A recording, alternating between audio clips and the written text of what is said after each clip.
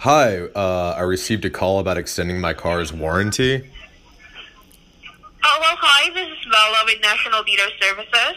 So, sir, before I can bring the coverage specialist on the line, I just need to ask, what is the year, make, and the model of the vehicle? It's a 1987 Buick Regal. Alright, and sir, do you have any other vehicle aside from that? Yes, I also have a 2021 Bugatti. Alright, no worries.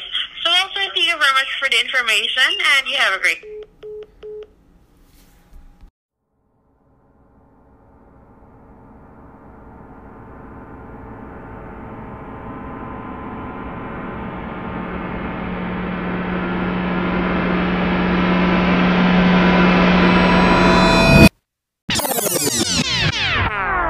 Don't even need to ask how you doing without me. Your captions are more about me than you were about me. Your friends come around, I don't know what they doing around me. They still come around. It's worth more when you earn it. Guilty to verdict, burning large bills in a furnace, trash bags and detergent. I touched a little bit of this paper, I'm still yearning. Drove to work 300 times at least, I'm still nervous. Here to speak for the hopefuls, keeping it soulful. Phone face down at the bar, having drinks at Komodo. Hope these meetings on rooftops never turn into jail visits. It only put a smile on my face when the scale tipping. Trapped in Austin podcast. Yo.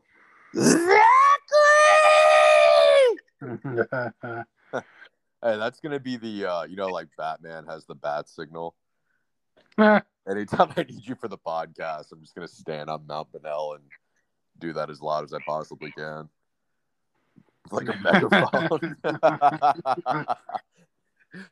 You just bulge in and you're like, you rang? Yeah, man. Well, actually, the audio sounded pretty good. Nice. Run, so we'll just run with it. Is it raining at your house right now? It's starting to roll in.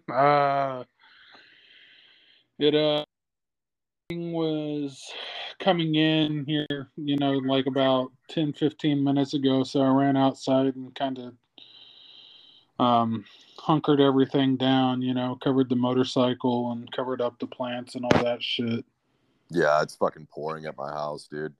I don't know what it is about my street, man, but I swear I just get like a little bit of rain and like my electricity will go out or start to flicker. I've had issues with this for like a while, especially ever since the I don't know what it is about the grid up here, but it's sensitive, man. They're also doing so much construction up in this part of Austin, so I don't know if there's anything to do with it, but yeah, the fucking grid that I'm on is real sensitive.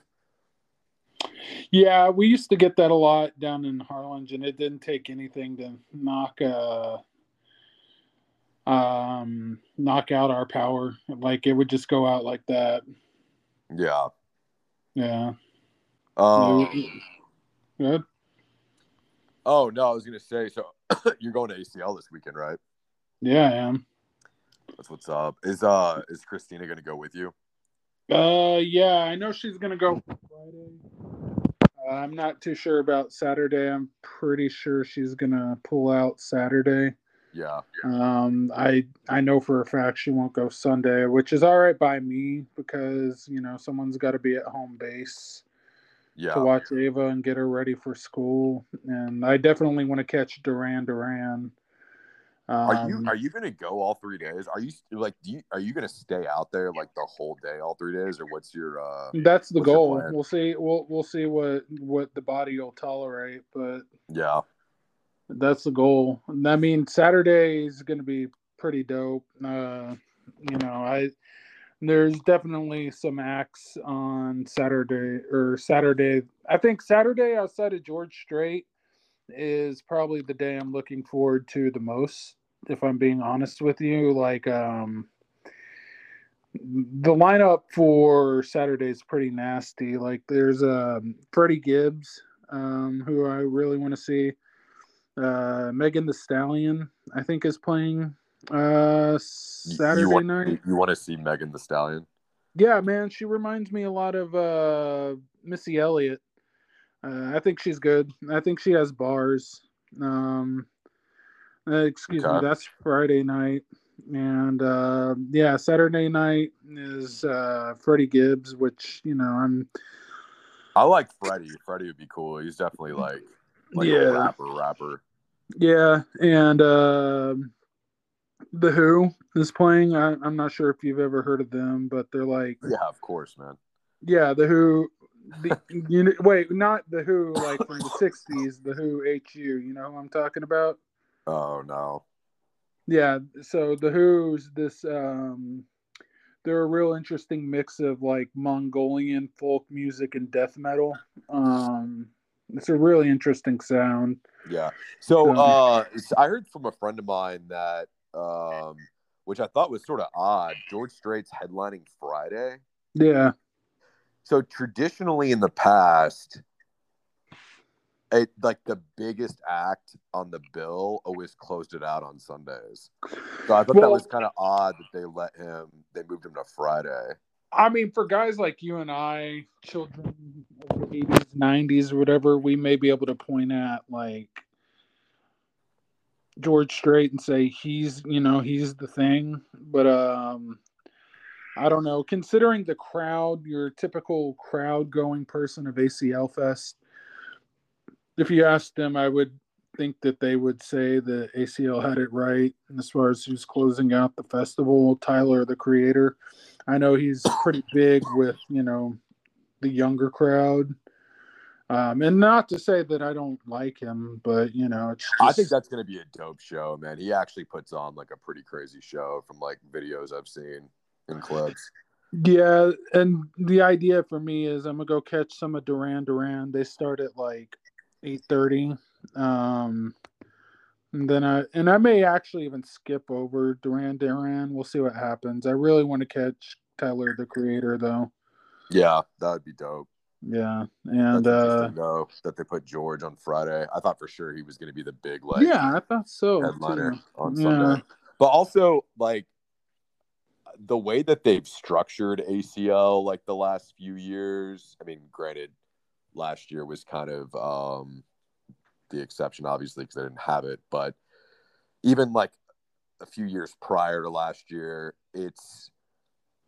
they sort of like they've gotten so many big acts to come that it's like every day is kind of like its own show with its own respective headliner. So I don't think they're structuring it to how it used to be, where it was always like a build up, you know what I'm saying, to like Sunday night when it was like, back when Pearl Jam headlined or back when the Eagles headlined or whatever. Like they're not architecting it like that anymore. Well, and it's kind of interesting that you say that, just because like you're right about that. Like the last year I went, Paul McCartney was playing, and you would think that, well, he's Paul fucking McCartney, you know what I mean? Like he should be closing the show, but sure enough, they had him going Friday night. It's kind of weird to me because when I started going to ACL Fest, to your point, like I've only missed like 3 or 4 of them when I very first started going. Like you're right, it was always the big acts that would close out the show. Like the year I went, Bob Dylan was headlining. Bob Dylan closed the show. It's just Eagles closed Sunday night. Just it's weird how they switched it up. Yeah, for sure. Yeah. Dude, I gotta tell you this wild story. Like, I mean, this happens to me like every blue moon. I'm sure it probably does to you too, but random people always like to come up and talk to me. I don't know what it is, but like I was at getting the oil changed on my Corvette, I think a couple days ago. And I was there for a while. I was in like the waiting area, and there was this older guy there who was obviously like a painter. He was a painter for a living. He was dressed like a painter, and he was like in his 60s, had wild hair, man. And he walked in and had this big personality. And at first he seemed cool, and like he just starts talking to everybody. And I don't know if this guy's drunk or what his deal is. And then he sits down and starts talking to me, and he's like, yeah, I used to be. Do you remember a band from the 60s and 70s called Molly Hatchet? Yeah. Yeah, he was like, I used to be one of the guitar players in Molly Hatchet. And I knew this guy was completely full of shit. Because he like wouldn't give me his. I was like, asked him. I was like, oh, what's your name? You know. He's like, oh, let me just Google you. Yeah, he was like, he's like, oh, if you look me up, he's like, oh, you're not gonna find me if you look me up or whatever. But and then he said he was like, he lived in Florida for a long time, and he was really good friends with Tom Petty. And because I didn't realize Tom Petty was from Florida, and he was like, yeah, you know, me and Tom Petty used to be really good friends back in the day. And then he started talking about all this shit, man, about how like him and Matthew McConaughey used to hang out, and like him and Luke Wilson used to hang out, and just like he starts going over all these old Austin stories. But I could kind of catch on over time that he was like kind of full of shit, because this dude's behavior was like really erratic, man. Like they were taking a really long time he was getting like new tires put on his truck or whatever, and they were taking a really long time, and he starts getting real like agitated with the service manager, and I guess he like accidentally clenched his fist too tight and like broke his own glasses, and he like took him outside and like stepped on him, and then he went out where the Bay Area was and started like harassing the guys that were working on his car. Dude, this guy, I don't know if this guy was drunk, and then he started telling me about he was telling me about like all his drug use back in the day and how they used to call cocaine marching powder. I've heard of that. Dude, this guy was on one, man, but it was so entertaining. At one point, I almost like wanted to pull my phone out and start interviewing him for the show, because I was like, this would have been hilarious to get this guy recorded. I tried to record some of it, but I got drowned out because there was like other people in the area that were talking, and I wasn't sitting close enough to him to like really, his voice was like very faint. But God, man, I wish you were there to listen to this guy. You would have got a kick out of this guy, man. He was just like, and then he started saying how he has like 2 Corvettes, and he was like, yeah, you know, he's like, I'm going to be playing at ACL. Like, it was wild, man. The conversation was so off the wall. I think this guy was just completely out of his mind. In other words, yeah, I'm going to be under the bridge fucking. Yeah, he's like, yeah, I used to be one of the guitar players in Molly Hatchet and all this shit. And I was just like, wow, man, this is one of these tall tales. But it was entertaining nonetheless. But yeah, every once in a while, man, it kind of reminded me of like,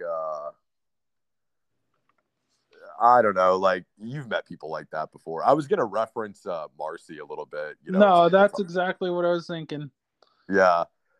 But, yeah, man, I mean, you know how she was with her stories sometimes. Yeah. But the HBO series is that she apparently had got signed to multiple times. Every year, you know, I got signed to a new HBO show. You said that last fucking year, Grandma. I know, but I'm real this time. Like, yeah, I remember one time she told us a story about how Stevie Ray Vaughan used to sleep on her couch. That I believe. Yeah, I guess it's possible, because she used to own She used to own the first bars down on 6th Street, so I mean that kind of tracks. Yeah, that actually sounds believable, but for a long time I thought it was a lie. But now that what all did she own? Because obviously she was real prominent in like the gay community, and she was involved in a lot of the gay bars. But like, what music venues was she involved with? The only one off the top of my head that I know of is Friends and Lovers. I know she owned a bunch of, which was where the Ritz, or what used to be the Alamo, used to be whatever.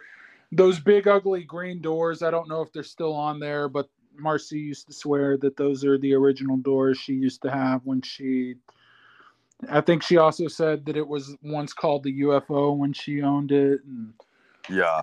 I don't know. I bet she's got some wild stories, man. That's the thing sometimes about like when old people, this guy told me he was 68 years old, right?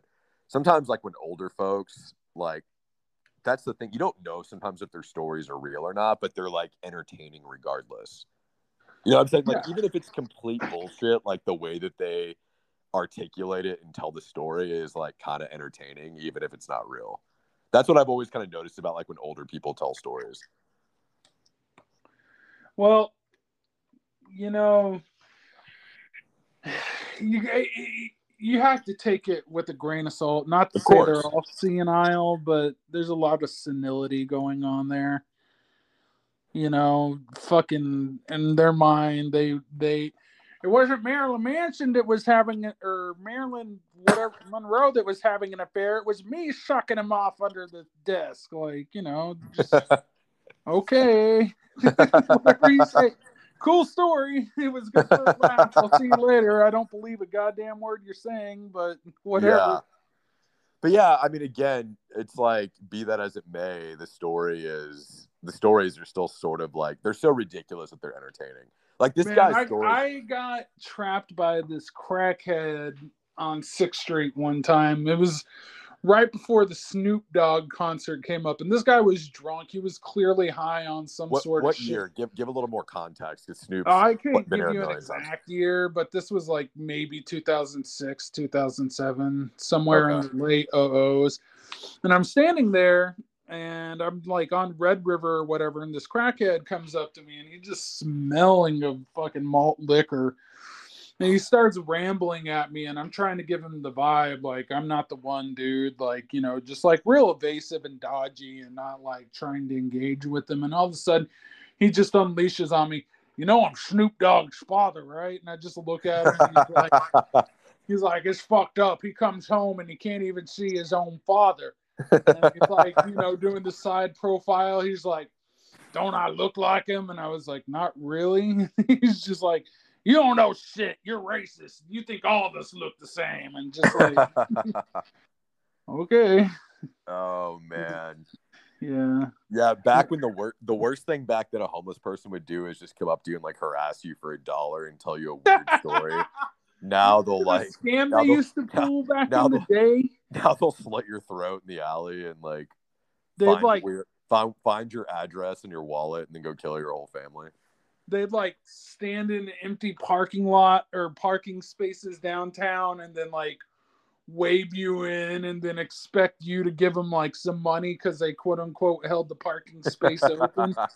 Like, fuck out of here. God, I remember that so many times. You remember that one area where we always used to park that was super clutch? It was like 8th and it was always Red River? That one. Yeah, it was like down by 8th and Red River, like around that area. We always get parking spots.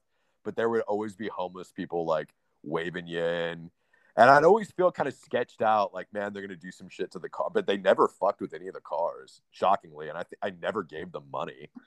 Yeah, I never did either. I always took it as like they were more or less saying, pay me and I won't break into your car. Yeah. And I don't know. We called their bluff. And luckily, they never, you know. Yeah.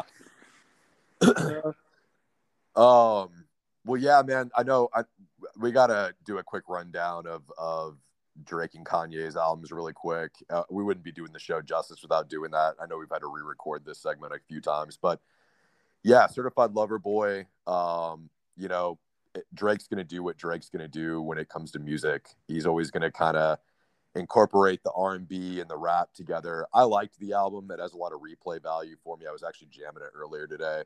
One of his better albums, I'd say it's like in the top 3 for me. But yeah, I know we kind of talked about this last time. To me, definitely a concept project. I think it was a lot of like parody. He was kind of leaning into the stereotype of like sort of being this promiscuous guy who's successful and has a lot of money. And I think there was definitely like a parody element to it. I think he just kind of ran with it and decided to make a project. And I thought he did exactly what he was supposed to do. I enjoyed it. Yeah. What were you gonna say? No, I was gonna say me too. I thought it was a good album. I think some of the themes get tiresome, but as like someone who really enjoys the art of hip hop, like it's a good album. Like I can sit there and listen to Drake spit bars for days, man. He just has this like real almost hypnotic kind of way of really flowing, like the way he chops down his syllables and his rhymes and the wordplay obviously with him is like, you know, It's top notch. I'd say second to none, but that'd be a little bold. But he's obviously at the top of his class.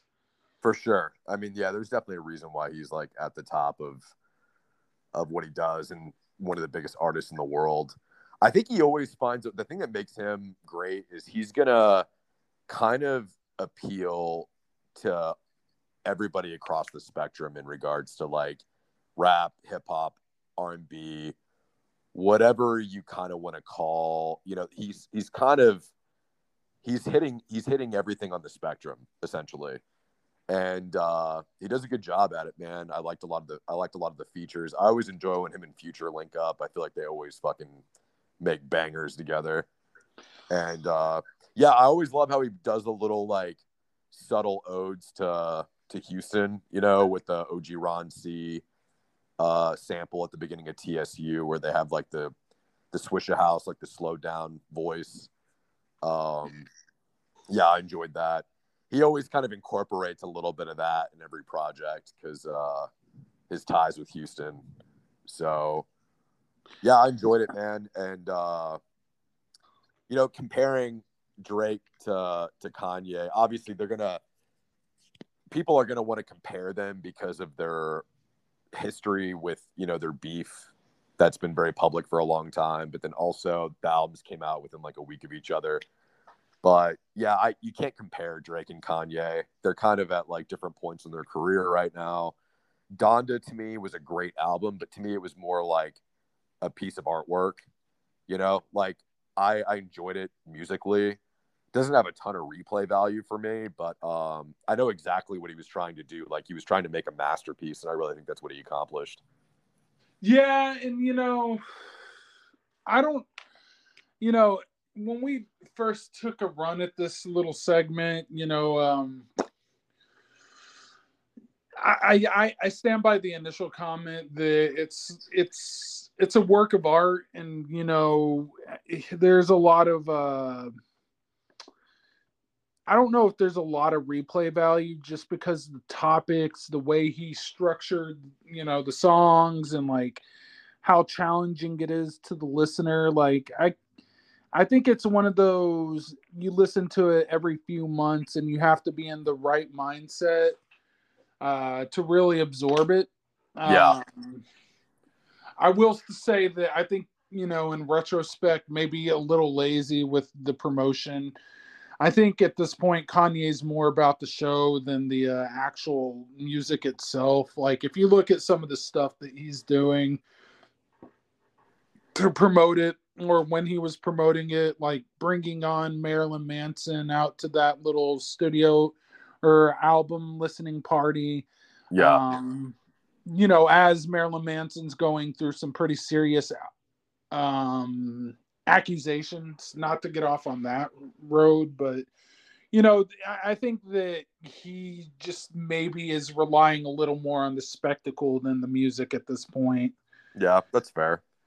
Then running around in the Marilyn Manson. Oh, I'm sorry, what were you saying? Running around in the Marilyn Manson t-shirt last night or whatever at some party. Like, I just think like it's now more about him grabbing as many eyeballs as he can, Yeah. Well, I think in a way, there's a little bit of parallel there between Kanye and Marilyn Manson as far as they're both like polarizing characters, and they are for two completely different reasons though at this point. No, but I'm saying musically and just the shock value. There's definitely shock value with Kanye and there's shock value with Marilyn Manson. But you also could argue Marilyn Manson hasn't really been relative musically in a long time. Like he'll go down as like a legend in his own right, obviously. But I think that, wearing the t-shirt, hanging out with them, it's shock value, dude, like you were saying. And I think that there's definitely like some relatability there. Like I'm sure Kanye probably feels like, hey, I can kind of relate to this guy because he's kind of an enigma like I am. But I know what you're saying though. It's just like it's just kind of for looks, for shock. But I get why he's doing it. Like that's kind of the way the game is. I mean, Kanye's always been very good at, like, you know, sort of tipping the scale, so to speak, or kind of shaking things up, for lack of a better term. You know, sometimes I don't know. I think Kanye's kind of lost his damn mind sometimes. Yeah. Well, you know, some people who are, I think he's brilliant in his own way. You know, he's definitely an artist, and I think he completely embraces that. And, you know, a lot of really eccentric people are pretty out there. I mean, historically, a lot of, like, really eccentric artists to musicians have been like that. So it's not surprising to me. Also, I think when you get to be that level of, like, fame, I mean, we saw this kind of unfold with Michael Jackson. You've seen this unfold with lots of very, very super famous people. When you get to be that level of fame, I think it's very hard to almost, like, be normal and live like a normal life. Oh, so you almost have to, like, embrace the weirdness because there's no other choice. Like, I think it's almost virtually impossible for somebody like that to just, like, live a normal life. Yeah, what's normal? That's exactly. That's a fair. It's relative. Point. Yeah. So, yeah, but I mean, you know, musically, I thought he did exactly what he's always done, and he definitely, you know, like you said last time when we talked about it, he's not afraid to experiment and kind of get outside the box a little bit. So that's exactly what he did. And yeah, I liked the album. There's no slight towards the album on my part. I thought it was a good project. It's just not something I have a lot of. And I was thinking about this too when you were talking. I've never been a huge fan. Now, granted, back when CDs were still really popular, there's some great double disc albums, rap albums in history that have came out. Tupac's All Eyes on Me, Biggie's Life After Death. Yep. There's some great double albums that have came out in rap. But now with streaming, because there's not really hard copies that come out anymore, I don't know what it is. I've never been a huge fan unless you do it the right way, where it's like every single song is a fucking banger, like how All Eyes on Me was, or Life After Death. I'm not a huge fan of, like, 20 song rap projects. Like, it's hard for me to internalize all the music and really take it all in. And, like, Donda was too long. See, Drake hit it right on the head. Like, I think that was maybe, I don't know, 15 songs, somewhere around that. Maybe even a little, yeah, probably around that. And they're all, like, pretty good. Like, I can listen to that entire project. When you start getting into, like, 20 songs, it gets a little much for me to process, especially when not every single song is, like, something I want to listen to. Does that make sense? No, I agree with you wholeheartedly. Yeah. So it's just a lot to take in. And that's what I mean by that was kind of like, I feel like Donda was kind of like Kanye's, like, Mona Lisa, you know? Like, hey, I'm going to give you this really abstract project. But you also could argue that Yeezus and some of these other projects he's put out that were kind of out there, they're all pretty, those are probably arguably more abstract, but they also weren't as long. But yeah, I mean, Donda was good. Don't get me wrong. I liked it. It's just it doesn't have the replay value that Certified Lover Boy has for me. No, I agree. I think Certified Lover Boy is a whole lot less to digest. Thus, it's like a little more fitting for everyday, you know, just vibing music, I guess is what you can call it, you know? For sure.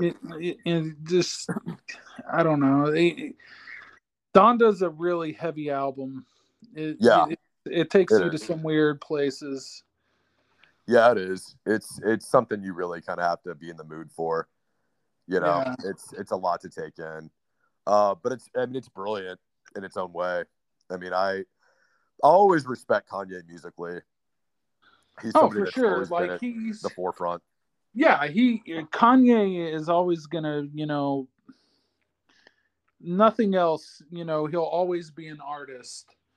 For and sure. that in itself, is like something worth commenting on and respecting. Just because like he's willing to do some things that like musically that I don't think other artists would be comfortable doing. So I'll always have love for Kanye, even if I don't necessarily vibe with him as a person these days, but like as a musician, he's he'll always have my respect. Yeah. He's talented and he's not afraid to take chances, and that's really what makes great artists. Yeah, for sure. Well, yeah, man. We obviously going to talk about Norm Macdonald a little bit. Rest in peace to Norm Macdonald. I know by the time people listen to this, it's going to kind of be old news at this point, but yeah, we got to talk about it on the show just because obviously he was kind of a big influence on you and I growing up, with his time on Saturday Night Live, and we're both huge fans of the movie Dirty Work. Yeah, that was a tough loss, man. I mean, there's not a lot of like, rarely when a celebrity dies or somebody who's famous do I kind of feel it, but I definitely felt that one. It's for me, it was kind of like I can actually think of what, at least within the last like decade, I definitely Prince dying was pretty weird and kind of hard to process. Yeah, that one fucked with me a lot. Scott Weiland or Wieland, I can't say his last name correctly, but the Stone Temple Pilots lead singer, that one was hard for me because I was always a huge STP fan. So Chris Cornell was pretty hard for me. I always loved Soundgarden, so yeah. I actually don't. When did he die? I want to say 2017, 2018, something like that. Okay. Yeah, I forgot about that one. Yeah, that's rough too. Yeah. Yeah, Scott Weiland. I don't even know the fuck this. You know how to say his last name correctly? I think it's Weiland. Yeah. Scott Weiland was hard, man, but that was probably 2015, 16, around that time. But I remember that, man. That one was rough just because I actually, and I don't know if you were with me, dude, but I saw STP live. I know we're kind of segueing a little bit, but because we're talking about celebrities that have passed that we both were really influenced by. But I saw STP in concert in like 2004 at Auditorium Shores, and it was fucking sick, man. Like they tore that place down.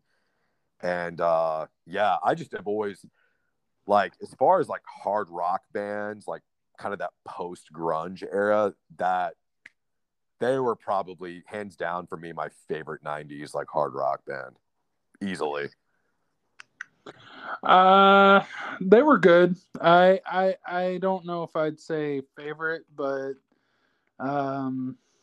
they were really good. I'm not taking anything away from them. I enjoyed everything I ever heard from Stone Temple Pilots. I can't say a bad word about them. And that's awesome that you got to see them. That definitely is a bucket list concert right there. Oh, dude, I know. And I think that's why it was even harder for me, because I was like, fuck, man, that's definitely my generation right there. But yeah, that one was hard. And then obviously Kobe. That was just like unfathomable. But yeah, Norm, that was rough. Not on the same degree as Kobe, obviously, but I was shocked just because I was always like a huge Norm Macdonald fan. I know it was probably like a year or two ago. I think like when COVID first started and we were like, everyone was locked down, I really kind of went down this Norm Macdonald rabbit hole on YouTube and was watching a lot of stuff. And I remember sending you a lot of videos. He was just funny, man. Like his delivery, it was never really so much like what he said. It was always how he said it, like his voice and his tone. And he was just always very monotone. And obviously, Matt, we both were huge fans of Dirty Work. Yeah, that was a classic movie. And I don't think it got the credit that it deserved at the time. But I think that in retrospect, it's now a cult classic. I was going to say, if it's not a cult classic yet, it damn sure will be now. Yeah, I don't think it quite hit cult classic status before Norm passing, but I think it will now, if not in the next couple years. I agree. I think it is cult classic, but that could just be my bias. Well, okay, so what makes a movie a cult classic? So I'll tell you what I think my interpretation is, and then I'm curious to hear yours. I think it's got to be a little bit more aged. So Dirty Work came out in like 98 or 99. I don't know if a movie that relatively recent can really all of a sudden be categorized as cult classic. And maybe I'm completely off with that. But when I think of cult classic, I think of something a little bit more dated than that. To me, I don't know if I necessarily define it by age. I think it's more of movies that were panned at the time of release, such as Dirty Work, that in retrospect has grown to be appreciated, whether it be, tongue-in-cheek or, people actually genuinely enjoying whatever, the movie was going after. And I think in that regard, it qualifies. I mean, I think that a lot of people, when it first came out, just wrote it off as, this stupid 90s movie, which, like, not to say it's not, it definitely is in that genre, but, at the same time, it's a whole lot funnier than I think people initially gave it credit for. Yeah. There was a lot of funny motherfuckers in that movie, dude. I mean, Chris Farley, I love Artie Lang. I think he's super underrated. Artie Lang's hysterical. Obviously Norm. And then there was I think Chevy Chase had a cameo in it, as a doctor. Yeah. There was always that was a solid movie, man. Did Adam Sandler have like a small cameo in that? I can't remember. I don't remember either. I think he had some kind of involvement in that movie, though. I don't know if he was one of the producers or what, but yeah, man. I mean, that was easily. You know what other Norm Macdonald movie I haven't seen all the way through, and I kind of want to revisit it, but I think it may have been pretty bad. And I've seen it on Netflix a couple times, but I want to watch it all the way through. Was Screwed with him and Dave Chappelle. I haven't seen that. You haven't? No. Yeah, I've seen it on Netflix, but I've never watched it. I haven't watched it all the way through. I've seen parts of it, but I kind of want to revisit that because obviously, like Dave, of course, Yeah, Dave is doesn't need any introduction of obviously. If you were born before 1990, you don't need to be advised who he is. Yeah. Well, I mean, shit, man. Even like people who are like in their 20s know who Dave Chappelle is. Fair enough. But yeah, I mean that seems like an interesting duo to me. So I'd like to kind of I need to revisit that movie because that actually came out after Dirty Work. But I think that movie like really flopped, and I don't think it ever really got like any kind of recognition. It's actually odd that movie was on Netflix even prior to Macdonald passing away. I could see how it would be released now. And I don't know if I've ever actually seen Dirty Work on Netflix, but I have a feeling they'll probably find a way to get that on there at this point. Yeah, I'm surprised actually because I've never seen it on there too. I've seen it on Hulu, but I haven't seen it on Netflix. Yeah. So it's interesting that it hasn't been on Netflix now that you're pointing that out because they put everyone else in that circle in their movies, on there. I can't tell you how many times I've seen Billy Madison or Happy Gilmore or fucking all the Farley movies it just seems like they kind of glossed over Norm Macdonald a little bit. Yeah. Dude, nothing will top the 90s like slapstick comedy shit to me. Like I was watching like Dumb and Dumber the other day. Like that movie will just forever timeless. That will just transcend generations to me. The movies aren't like how they used to be, man. I don't know if it's because the actors have gotten worse, and a lot of these guys who were real big in the 90s they're a lot older now, and they're not really making movies like they used to be. But yeah, some of the stuff that comes out now, I just don't even watch because I'm just like, I know I'm going to be either highly disappointed or it's just almost not even worth my time. Like, I don't watch a lot of these like Netflix originals that come out now with, like, obviously there's a couple guys, like I know Sandler has like a big Netflix deal and he's released a lot of movies on Netflix. I've caught like a few of them and they're not bad, but it's just weird because they're missing a lot of, like, I think what made a lot of Adams movies funny in the 90s is because he had a lot of his counterparts in them. You know what I mean? Like, it was like either Norm Macdonald was in them or Chris Farley. Like, it was like a lot of the other guys from Saturday Night Live that would like have cameos or be in the movies too. But now with some of these like Netflix movies he's doing, it's like him and like Jennifer Aniston or something. And it's like, I don't really want to see, like, I don't know. It's just a weird element for me. Yeah. I mean, I don't know. You're spot on as far as I don't think Adam Sandler is standalone funny, ever heard in your life. So yeah, I think Norm was arguably maybe, and this is just my opinion, but as far as delivery goes and how something is said, half of what made Norm Macdonald funny was not so much what he was saying, it's how he said it that made him so genius.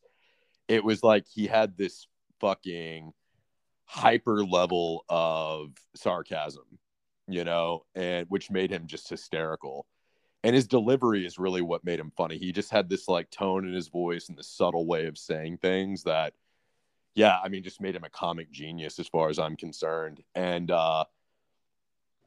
yeah, I mean, now that kind of circling back to Dirty Work, I mean, it's kind of sad to think that, Farley, that was, I believe, Farley's last movie.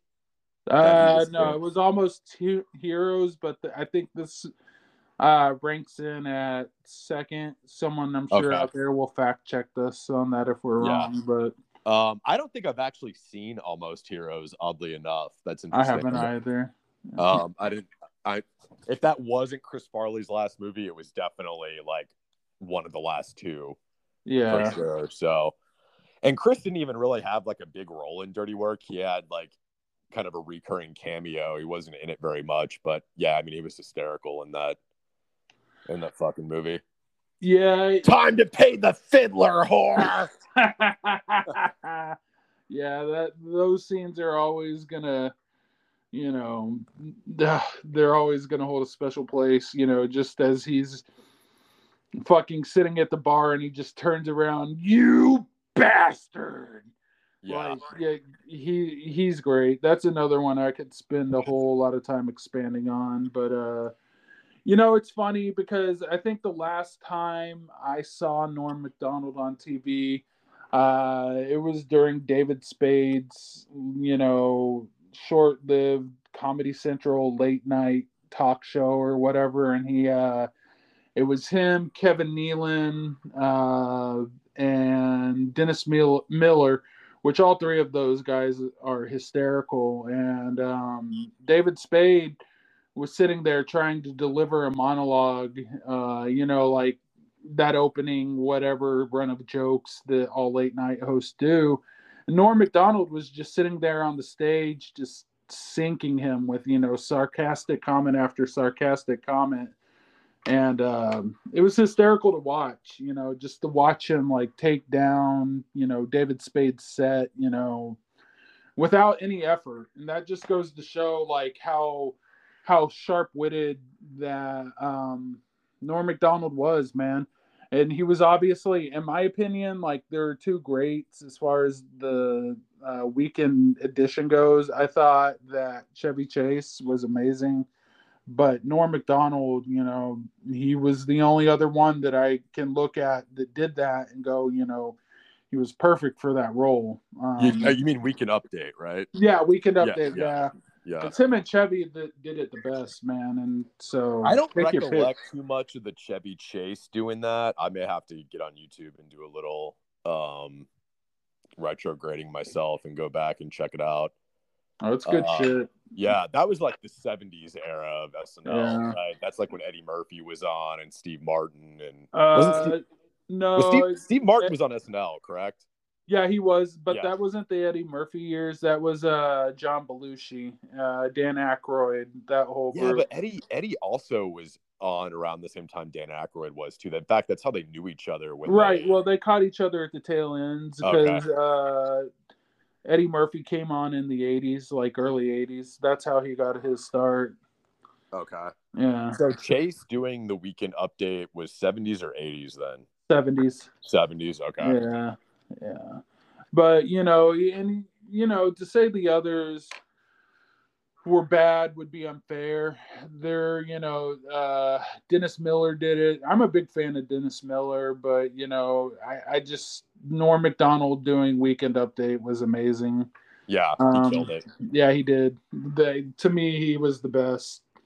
Yeah. So Did you ever see that? Did you ever see that one clip? And if you haven't, man, you got to get on YouTube and see it. It's so fucking hysterical, man. And this wouldn't fly this day and age. I just don't even think they would even, like, high-level politicians, I don't think would even put themselves in these positions. But there was some kind of, this is like when Clinton was president and like in the 90s, they were at some, like, I don't know, some kind of foundation thing where there was this big dinner and Norm went up there and did like a bit and he was just like ragging on all the politicians. If you haven't seen it, man, it's absolutely hysterical. I think I've heard of it. I think I've seen it, but I'll have to go back. Yeah, dude, it's worth watching. Like, it's on YouTube, and it's just, in that moment you just see Norm Macdonald's brilliance, man. Like, just to go up there and be able to do that in front of arguably the most powerful people in the world. I mean, that just takes some fucking balls.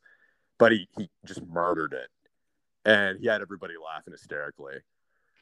Yeah, it's great to watch those sort of things happen. I forget who did it with Bush, but I remember someone destroying, Bush too anyways, but someone from, I want to say maybe Jon Stewart, but someone just completely obliterating Bush, and like the reaction on his face was just like, you could tell he was livid. He was just like bright beet red. It's always great to see like a comedian, and to your point, it doesn't happen that often because politicians know better at this point, but it's always funny to catch a comedian being able to catch someone like, oh yeah, in position and just completely excoriate them. Oh, for sure.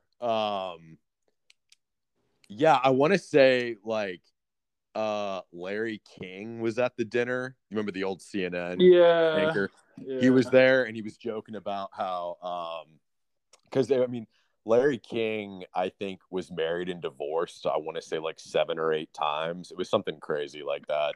Yeah. And he was ragging on Larry King. He was like, "Oh, there's a waitress right there," and it turns out Larry King also asked her to marry him. Like, it's just hilarious, dude. The whole thing is, and Bill Clinton is like laughing hysterical through the whole thing. Like, it's just brilliant, man. You gotta take some time out and go watch it. In fact, I'll probably watch it whenever we wrap up the show. It's pretty hilarious. I'll have to check it out. Yeah. And, he's one of those rare comedians that could probably get away with that and like completely bury someone like that and like walk away not truly offending anyone just because his delivery was so over the top that, it's like there's no way he could take him seriously. His approach, he could say anything in the world and it could be the most serious thing in the world, and just the way that he phrased it, his vocal inflection, it was automatically hysterical. He had that draw like that hey, and then just like kind of followed up with like just a completely flat delivery, and it killed every time. Yeah, I always like Norm because he'd always do the hey man. hey man. He would talk really slow like that, but then he'd end up just saying something completely ridiculous afterwards. Yeah.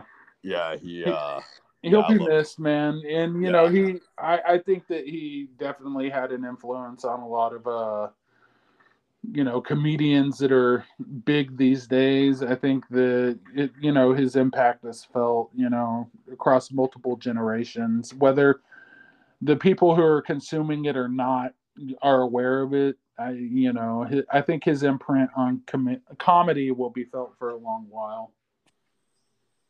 Yeah, no, absolutely. I think, the fact that he was battling cancer for 9 years and like it wasn't like publicized, I think is like a very Norm Macdonald thing in a way that he was kind of a guy that I don't think really wanted the attention from that, nor did he want people to really feel sorry for him. And I'm sure maybe some people in his close circle knew about it, but yeah, I mean, I had no idea, and I don't think anybody did, that this had been kind of an ongoing thing for a while dealing with. But yeah, man, I mean, shit. He's somebody that'll be missed. He will. And, that's, I think to your point, he seemed to be a very private person. He did his thing, but, you didn't hear too much about his personal life. And I don't know whether that's by design or he was just that boring of a person no one bothered to ask. Yeah. Probably both. Probably both, if I had to guess. Yeah. Yeah, let's we'll talk about UT football a little bit.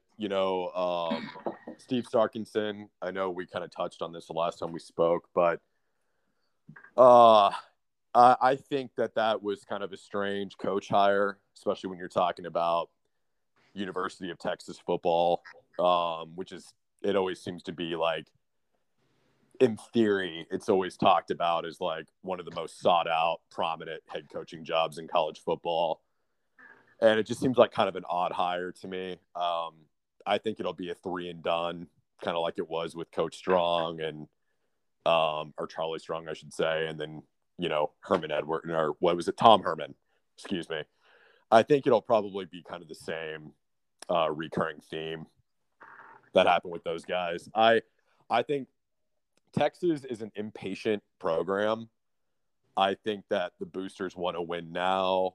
I think they're very much into expedient pleasure and instant gratification. We've seen this play out since Mac Brown has left the program. I don't really envision them.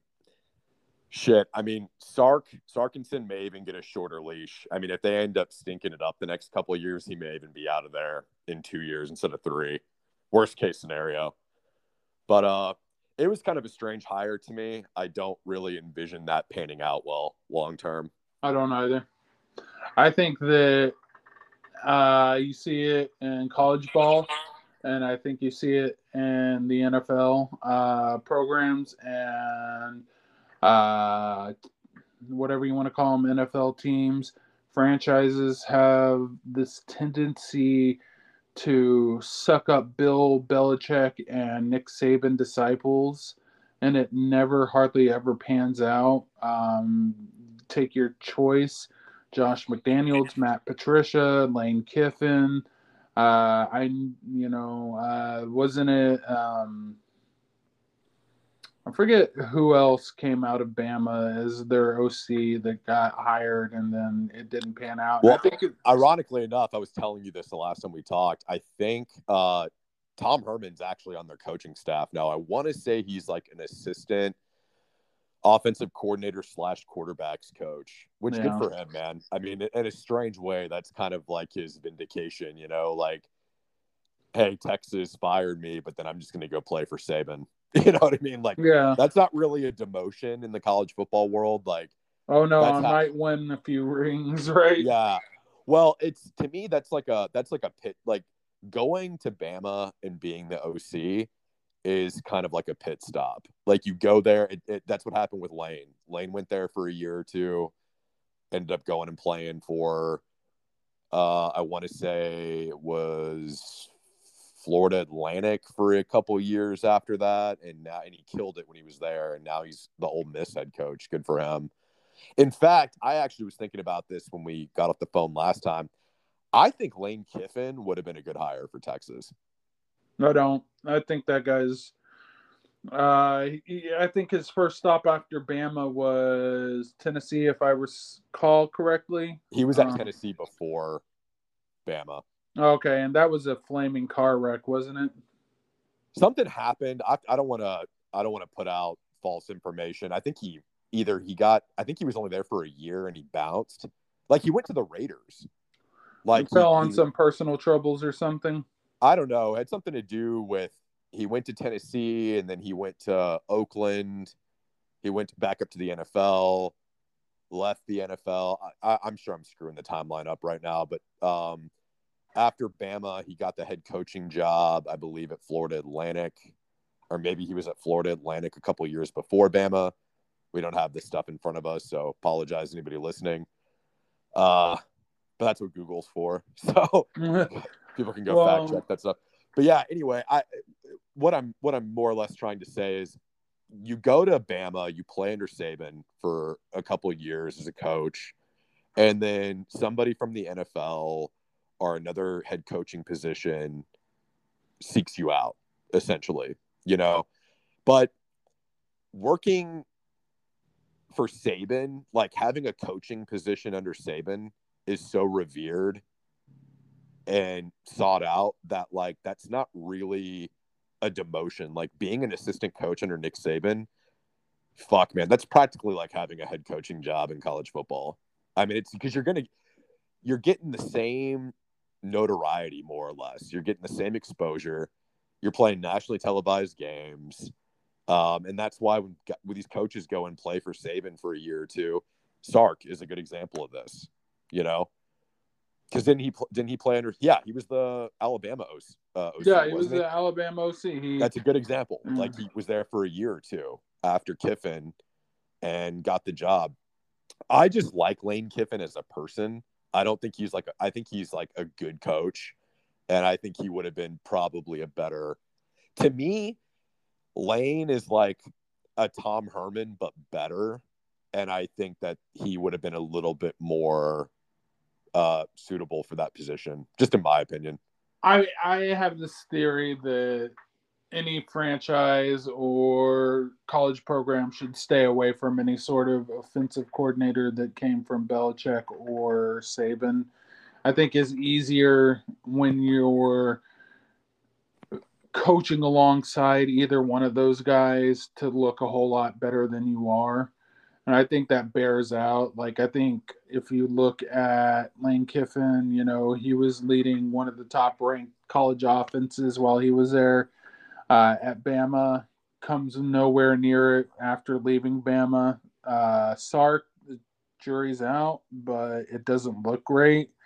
His offense doesn't look anywhere near as potent as what Bama did last year. I tend to think that those two specific coaches do so much that it's easy to look like you're a genius under either one of those guys. Yeah, I think you're right. Sark's going to be 3 and done at best. I think the coaching carousel in Texas is nowhere near done. I don't know who's out there that I don't see very many coaches out there that scream, hire me. Urban Meyer might be free after this season. Maybe Bob Stoops, but I don't really know who they would go after at this point. It's funny. We were talking about Bob Stoops the last time we recorded, and did you see how he like trolled? Because I guess I didn't realize this about Bob. He's like a Fox commentator now. Yeah. And before Oklahoma's most recent game, I think he was at the stadium and he did the whole like he started to chant with the crowd like Texas sucks. So that kind of killed any theory in my mind about. Oh yeah, there's no way. He's proud that he was the coach at Oklahoma. And I don't think we'll ever see him coaching again. I think that he left his career exactly how he wanted it. It was perfect for him to walk away as the coach of Oklahoma, and I don't think he wants any other part of any other team at this point. How crazy would that be if they just like threw an open checkbook at like Lincoln Riley? You know what would happen? Oklahoma would just double down and pay him more money. I'm trying to think of who would actually, what's a big name out there that they would actually maybe go after. You know, I think Texas has the money and has the capability to go after an NFL head coach.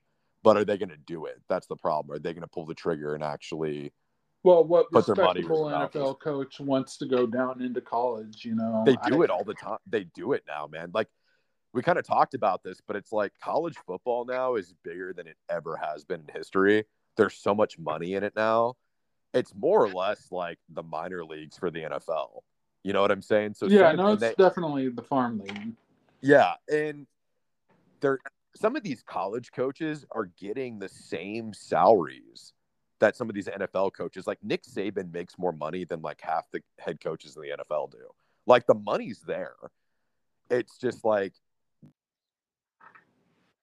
30-year-old men that maybe don't care as much because they're just getting paid to play, or do you want to coach 18, 19-year-olds that are actually out there because they want to ball out and play for their school? Like, it's, you know, like, granted, it's like, yeah, you're at the pinnacle of coaching when you're an NFL head coach. But yeah, that's exactly. You're dealing with grown men. You're dealing with grown men and bigger in ego, you know what I'm saying, as opposed to going and coaching kids. But I don't know. Like, here's a good example of this. Jim Harbaugh, the Michigan head coach. Right. People forget Jim Harbaugh took the 49ers to a fucking Super Bowl when Kaepernick was there in like 2012 when they played the Ravens. Like, Jim Harbaugh is a Super Bowl coach and probably could have stayed in the NFL. He went to his alma mater and became Michigan's head coach. Like, and I think Jim Harbaugh is a good coach. I think Jim Harbaugh could be a head coach in the NFL right now if he really wanted to be. I do too. Name recognition alone. Yeah. His track record at Michigan ain't been so great. Not great, but I mean, they've gotten better. I'd say Michigan's gotten better the last couple of years. Definitely was a slow burn in the beginning. All Michigan football cares about is can you beat Ohio State? That's like one of the biggest rivalries in college football. It's equivalent to Texas, Oklahoma. Yeah. That's all they care about. Like, can you beat Ohio State? And I don't know if they have the last couple of years. They haven't. Yeah, no. I have a friend who's from Michigan, and I get to hear about it all the time. And no, I mean, they haven't. And I think that Harbaugh, you know, I can't down him too much. I think that you're kind of wrong about that's the only thing Michigan expects. I think that if I recall correctly, Michigan's won the most national titles of any NCAA team since they've started doing the national championship game. And I think the Michigan fan base is itching to get back to that. And I thought it was Bama. Are you sure it's still Michigan? We'll have to. Yeah, you'll have to double check that. But I mean, Bama may have passed them, and if they have, it's recently because they were holding that distinction for a long while. I think Michigan's itching to get back there, and I think that's what's eventually going to end up doing Harbaugh in at Michigan. I think that if he doesn't produce a title soon, you know, he's going to be in hot water, or at least start messing with it, at least, you know, getting into the playoffs. Yeah. But, you know, getting kind of sidetracked there, to your point, I just think that Sark, I don't know, man. Yeah, it's really hard to see him getting there. Like, how in the hell, like, you're telling me that I'm supposed to feel good about a coach who put someone like Hudson Card in over Casey Thompson when Casey Thompson is clearly the better quarterback? Like, that's really suspect, man, because that's why they made the switch. Right. Well, it took you that long. I mean, Casey Thompson balled out in that bowl game. And then, you know. Yeah, but Sark wasn't the coach at the time. I mean, it didn't really take them that long. What it took is them getting annihilated by Arkansas. Right. Isn't that in itself an ugly move? Like, you spend all offseason talking about Cards are guy, and then you get thumped and you yank him and you put Casey Thompson in. Like, I don't think Sark had a choice, man. I think, again, this is the thing about the Texas head coaching position. You are under so much scrutiny, and the pressure and the expectations are so high that Sark immediately had to make that. When you get blown out by Arkansas, arguably the worst team in the SEC, you get blown out, in a primetime game like that at home. It wasn't at home. They played at Arkansas. Oh, they did? Okay. Yeah. My bad. When you get blown out like that, you don't have much of a choice. Well, my point is that Card should have never been there, and I would have played Casey Thompson, like, got the experience. B, why are you throwing Hudson Card, this redshirt freshman, out into, trial, live fire when you have this quarterback who, what you've seen, and you can say, he wasn't there, but he can easily turn on the film and see what the kid did when he was out there. Like, I just don't think Sark, I don't want to say he's not a good coach, but I think saying he's suspect would be a fair statement. Yeah. Look at what he did at Washington, USC. It ain't great. So, yeah. I don't know. I'm not sold on the guy by any. Yeah, I don't think I'm not going to go as far as saying he was a bad coach, because when he was at Washington, they did win. But again, the Pac-12 is not a strong conference. There's a lot of 500 seasons that he had at Washington. Yeah. There were a few of them. I don't think I'm not going to go as far as saying he's a bad coach, because Washington wasn't bad when he was there. But I think being a head coach in a hyper competitive conference like the Big 12 going into the SEC, it seems like in the next year or two, I just don't think it's going to translate well. Also, Texas, it seems like the expectation, and we kind of talked about this too, is like there's this sort of hangover that's still kind of hanging over Texas football from the 2005 national championship when Vince Young was there. And I definitely think the expectation is to get back to a national championship. I think that's what the fans want. That's what the school wants. It's what the boosters want. And I don't know how you do that playing in the SEC. Because you're going to have a bunch of 8-5 seasons. At first. It's going to be really rough running. It's going to be hard to break 500 for UT coming out, I would say, at least for the first 3 years. I think they're going to struggle hard. I also think this probably, I was sitting here looking at it going, well, with the impending, Arch Manning drop into college, this might help. But if I'm, that guy and I'm looking at Texas going into the SEC and I'm watching that game, I'm not too sure I want to go to Texas at this point. So it'll be interesting to see what the next 4 or 5 years holds for Texas. I'm not too optimistic, to be honest. Maybe in the long term, this is a good move. It'll force us to hire better coaching, start recruiting better, all that good stuff. But I think the landing is going to be rough at first. Yeah. The one thing we forgot to touch on when we spoke last time, I will say the one silver lining in this, and I don't know if this has anything to do with them going to the SEC. I'm sure it probably factored in a little bit, but the Texas A&M rivalry will be brought to surface again.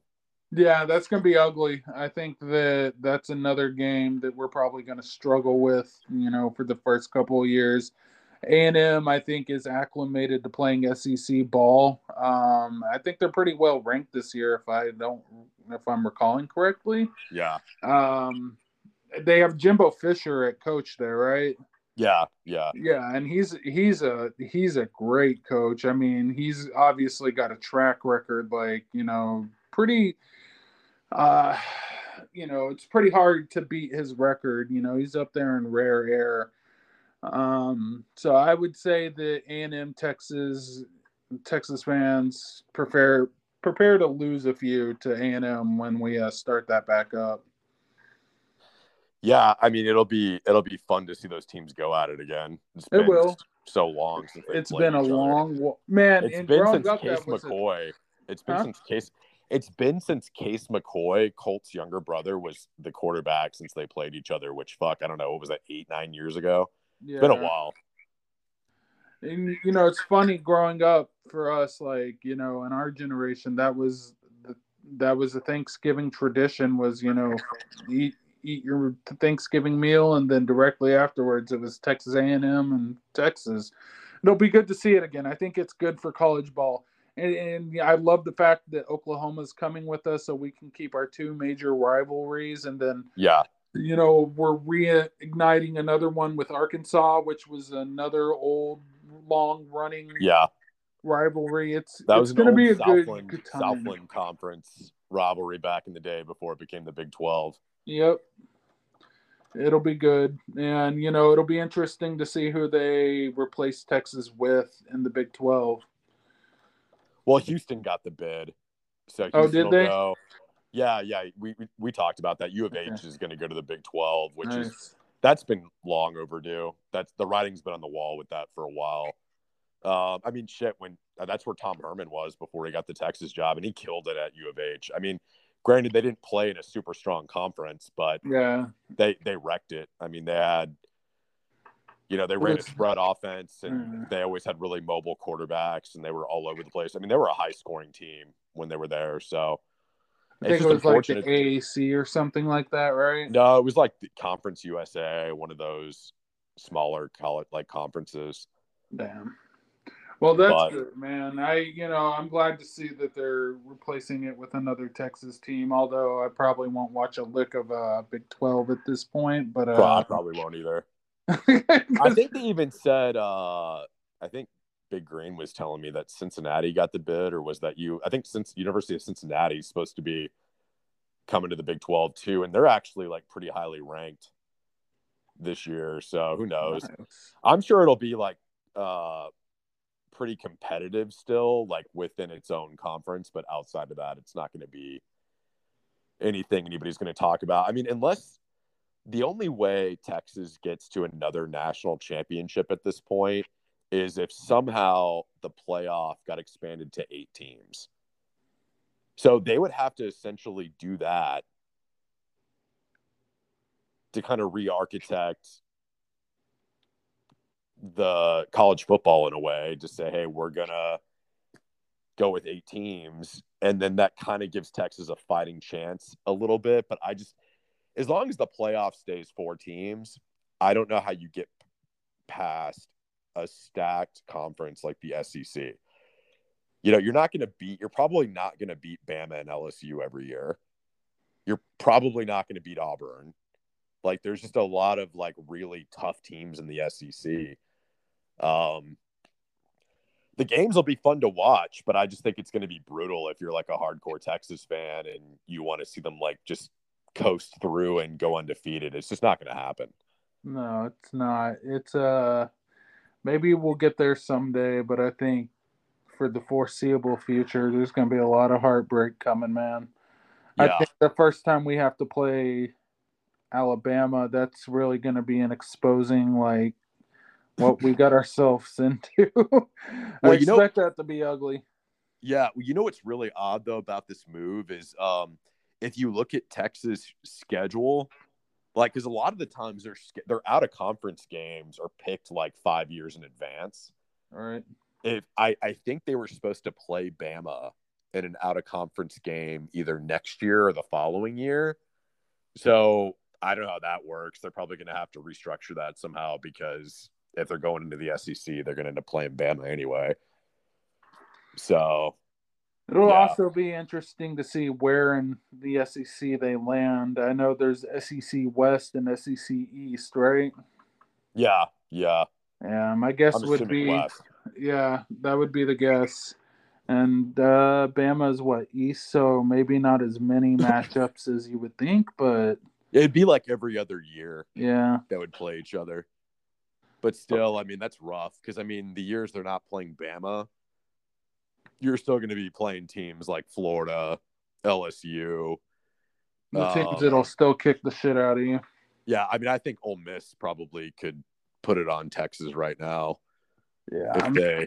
Yeah, it's going to be interesting to see how it pans out, man. I don't see like I don't see a playoff bid anytime soon. I don't either. I think Texas fans should keep their beer on standby. It's gonna be a long one. It's gonna be a painful one, which seems counterintuitive for what they really are trying to do, which is get to a national championship. But I don't know. I think if they had just stayed in the Big 12, they would have had a better shot of getting into the playoff. I agree. Especially with, I think that playoff expansion's coming either way. Yeah. So I just think that they should have held pat. Yeah. Yeah. Well, cool, man. Well, Zach, I appreciate it as always, dude. This is fun. Yeah, man. It's good talking to you, man. We'll catch up soon. All right. Later, buddy. Take care. Trapped in Austin podcast.